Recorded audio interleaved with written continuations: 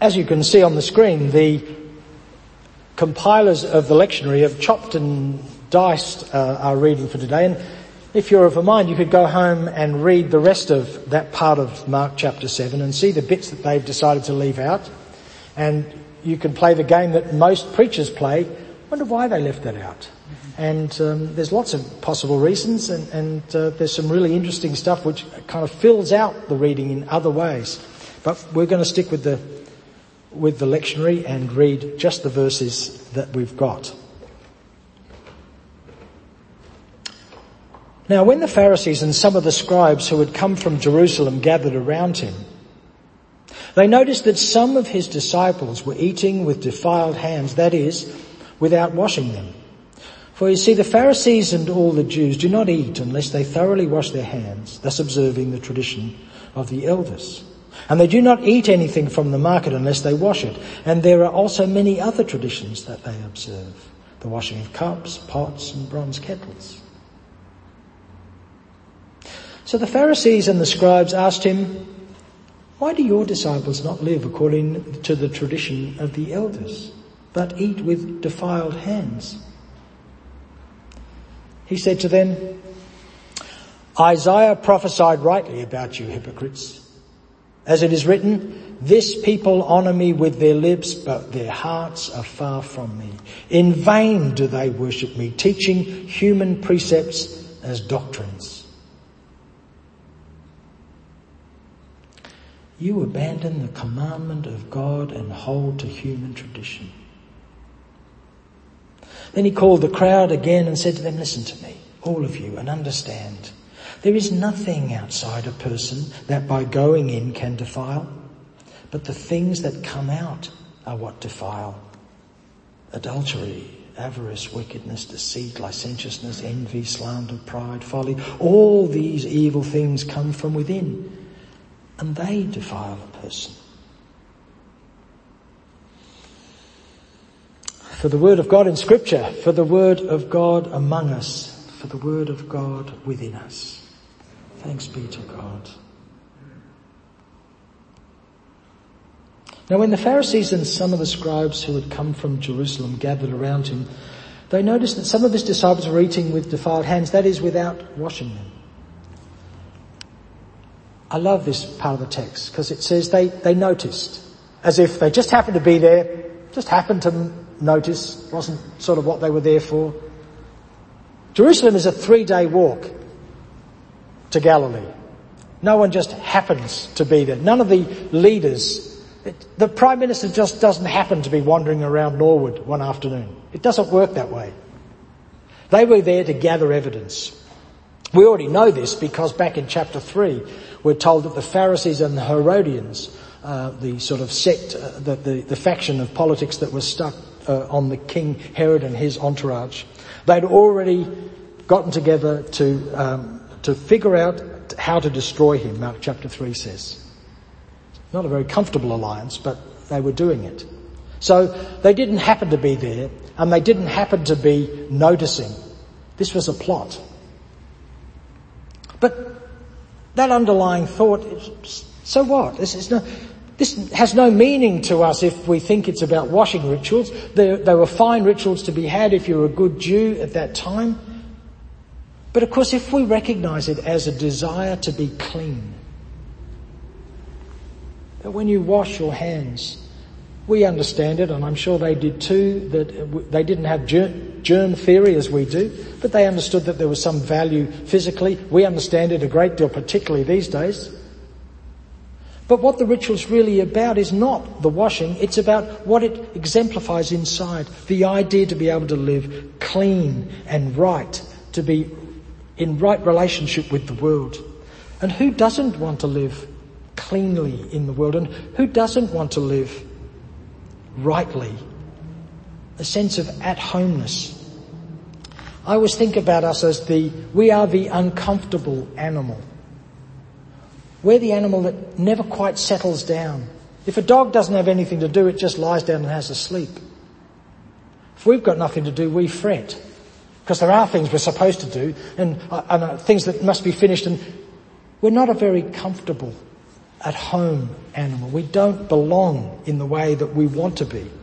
We're not often at home in our own skin. There's a famous quote from the French philosopher Blaise Pascal who said, "All of humanity's problems stem from man's inability to sit quietly in a room alone." You might know the quote. It's very famous. All of humanity's problems stem from man's inability to sit quietly in a room alone. We are the uncomfortable animal. So a ritual that leads us towards a life of cleanness in the world, a life of righteousness, of rightness, of at-homeness, of connectedness. There's nobody who doesn't want that. So how do we get that experience? Well, we do the rituals that mimic what we want on the inside. We do on the outside what we want to be true for us on the inside. And we do that with lots of things. If we're good Jews, we wash ourselves and we wash our stuff. Does it work? Well, by the look of it, in this text, no, it doesn't. Because somehow it stops being a helpful ritual to remind me of who I am and the way I truly want to live. And it becomes a marker of who's in and who's not. A little bit like the quite harsh text that Richard read us from Psalm 15. If we do it right, then we're on the inside. If we do it wrong, then we're on the outside. We do it particularly in the church with what we call the Eucharist or communion or the Lord's Supper or the Mass. There are all kinds of rules about who's in and who's out. There's all kinds of ways of doing it that prove that we're on the inside and everyone else isn't. We do it about doctrines, about who's on the inside and who's on the outside. The Uniting Church at the moment is split down the middle over whether or not we should allow gay and lesbian people to marry, and whether or not the church should officiate in those weddings. And we've allowed ministers and congregations to make that choice individually. A minister can choose or not choose, and a congregation can choose or not choose to have a ceremony of that relationship in their building. But it's split us down the middle because we have markers about who's allowed and who's not allowed, who's in and who's out. We do it with language. I frequently get letters that write, "Dear Pastor," and then I almost know exactly what the letter's going to say after I read just that, because they've already assumed a particular way of doing church. It's usually fairly Pentecostal, and I've got no problems with that at all, but it's in those denominations that they call themselves pastor or lead pastor, and I don't know what the other pastors are called, follow pastors or something anyway, but we don't use that language. And so I feel already excluded from whatever it is they're talking about. Now, it's not much. I know what they're writing to the leader of a congregation. I get that. But, it's those little things that make a difference. So does it work? Well, apparently by the time Jesus got there, no, it didn't. It become a ritual to decide who was right and who was wrong, who was in and who was out. And who turned up to check that? The leaders. Where do they come from? 3 days' walk from Jerusalem. It's time to bring down the law. Saint Simeon, the new theologian, was banished from the church. I don't think he was ever excommunicated, but he was banished from the church and went to live out in the desert and was one of the instigators of the Desert Fathers movement. But he did that because he was pushed out of the church, because everybody knew what was right and what was wrong, who was in and who was out, and he was out. But Jesus says this: there's nothing outside a person that by going in can defile, but it's the thing that come out which defile. For it is from within, from the human heart, that evil intentions come.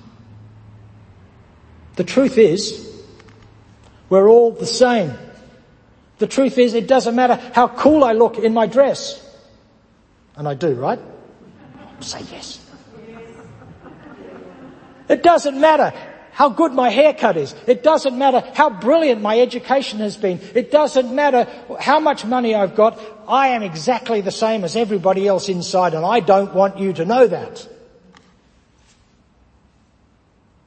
And Jesus tells the truth. Nobody wants to hear this. Nobody wants to hear that we're all exactly the same, except That sometimes when you're able to admit the truth to yourself and maybe to one other person,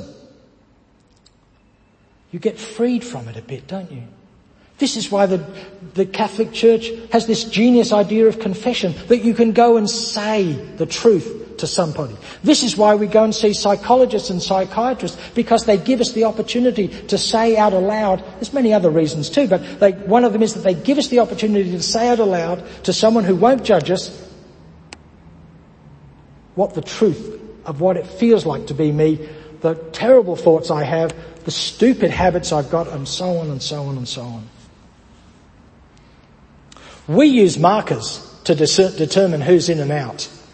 God sees the heart. There's this great story, and I'm sure you know it if you went to Sunday school. Samuel the prophet has to go. Saul the king is rubbish. He's done all kinds of terrible things. God says it's time for a new king. Samuel, go out and get one. Go to this place. So Samuel goes. There's a whole bunch of young men in this family, and he immediately goes to the tallest and the strongest and the oldest. And he says, obviously this is the one God has chosen. Well, we know the story. God chooses the one who's not even there to start with, the weakest and the youngest. Like, just that story in itself. Isn't that extraordinary? What God will choose. Maybe God's choosing this little bloke who's still counting his money. It's still all about the money. He's not even present to what's going on. Maybe. The Lord, God speaks to Samuel and says, because Samuel doesn't understand, like, I've got the best guy. It's obvious. I mean, we know how this works. He's got to be tall, he's got to be strong, he's got to be a good warrior, because otherwise we're in serious trouble. Here he is. God says, the Lord does not see as mortals see. They look on the outward appearance, but the Lord looks on the heart. I don't want the Lord to look on the heart, because I've got a rough idea of what my heart looks like, the centre of me. And I'm not that proud of it, and I bet I don't even know how bad I am. And if you ask the people who love me and live with me, they'll quite happily point out some things that I didn't even know about that I'm rubbish at, which is helpful. God doesn't look on the outside, He looks on the heart.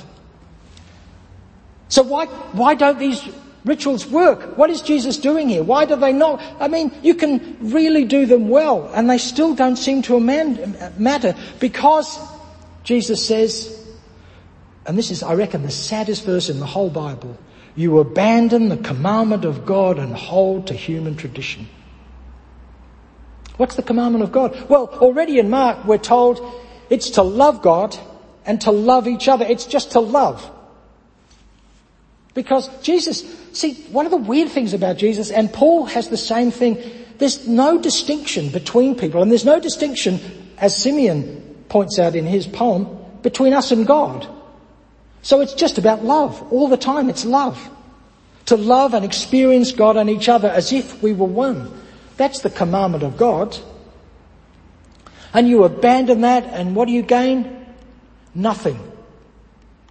What did Esau gain in Genesis when he abandoned his birthright for a mess of pottage, a bowl of lentil soup? He abandoned his birthright for nothing. In Romans chapter 3, Paul says they exchange the truth of God for a lie. They exchange the truth of God for a lie. We're giving up something wonderful for nothing. There is good news. It's the other side of that. Or there's a pearl of great price. You can sell everything you have to get it. There's a treasure in a field in the Gospel of Matthew where you dig it up and everything comes alive. What can a person give? It says in Mark chapter 8, what can a person give in exchange for their life? Not a damn thing. Nothing. Because if you exchange it, you get nothing. The rituals don't work because we don't engage deeply and intimately with God the way St. Simeon tells us we can and are all the time. We just need to recognize it.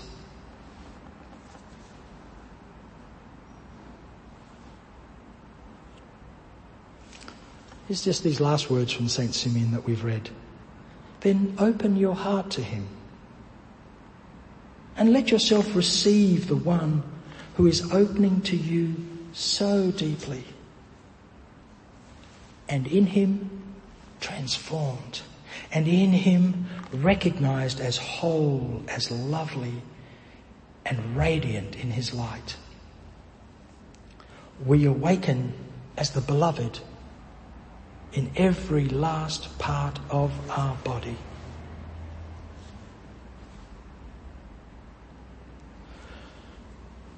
So be it.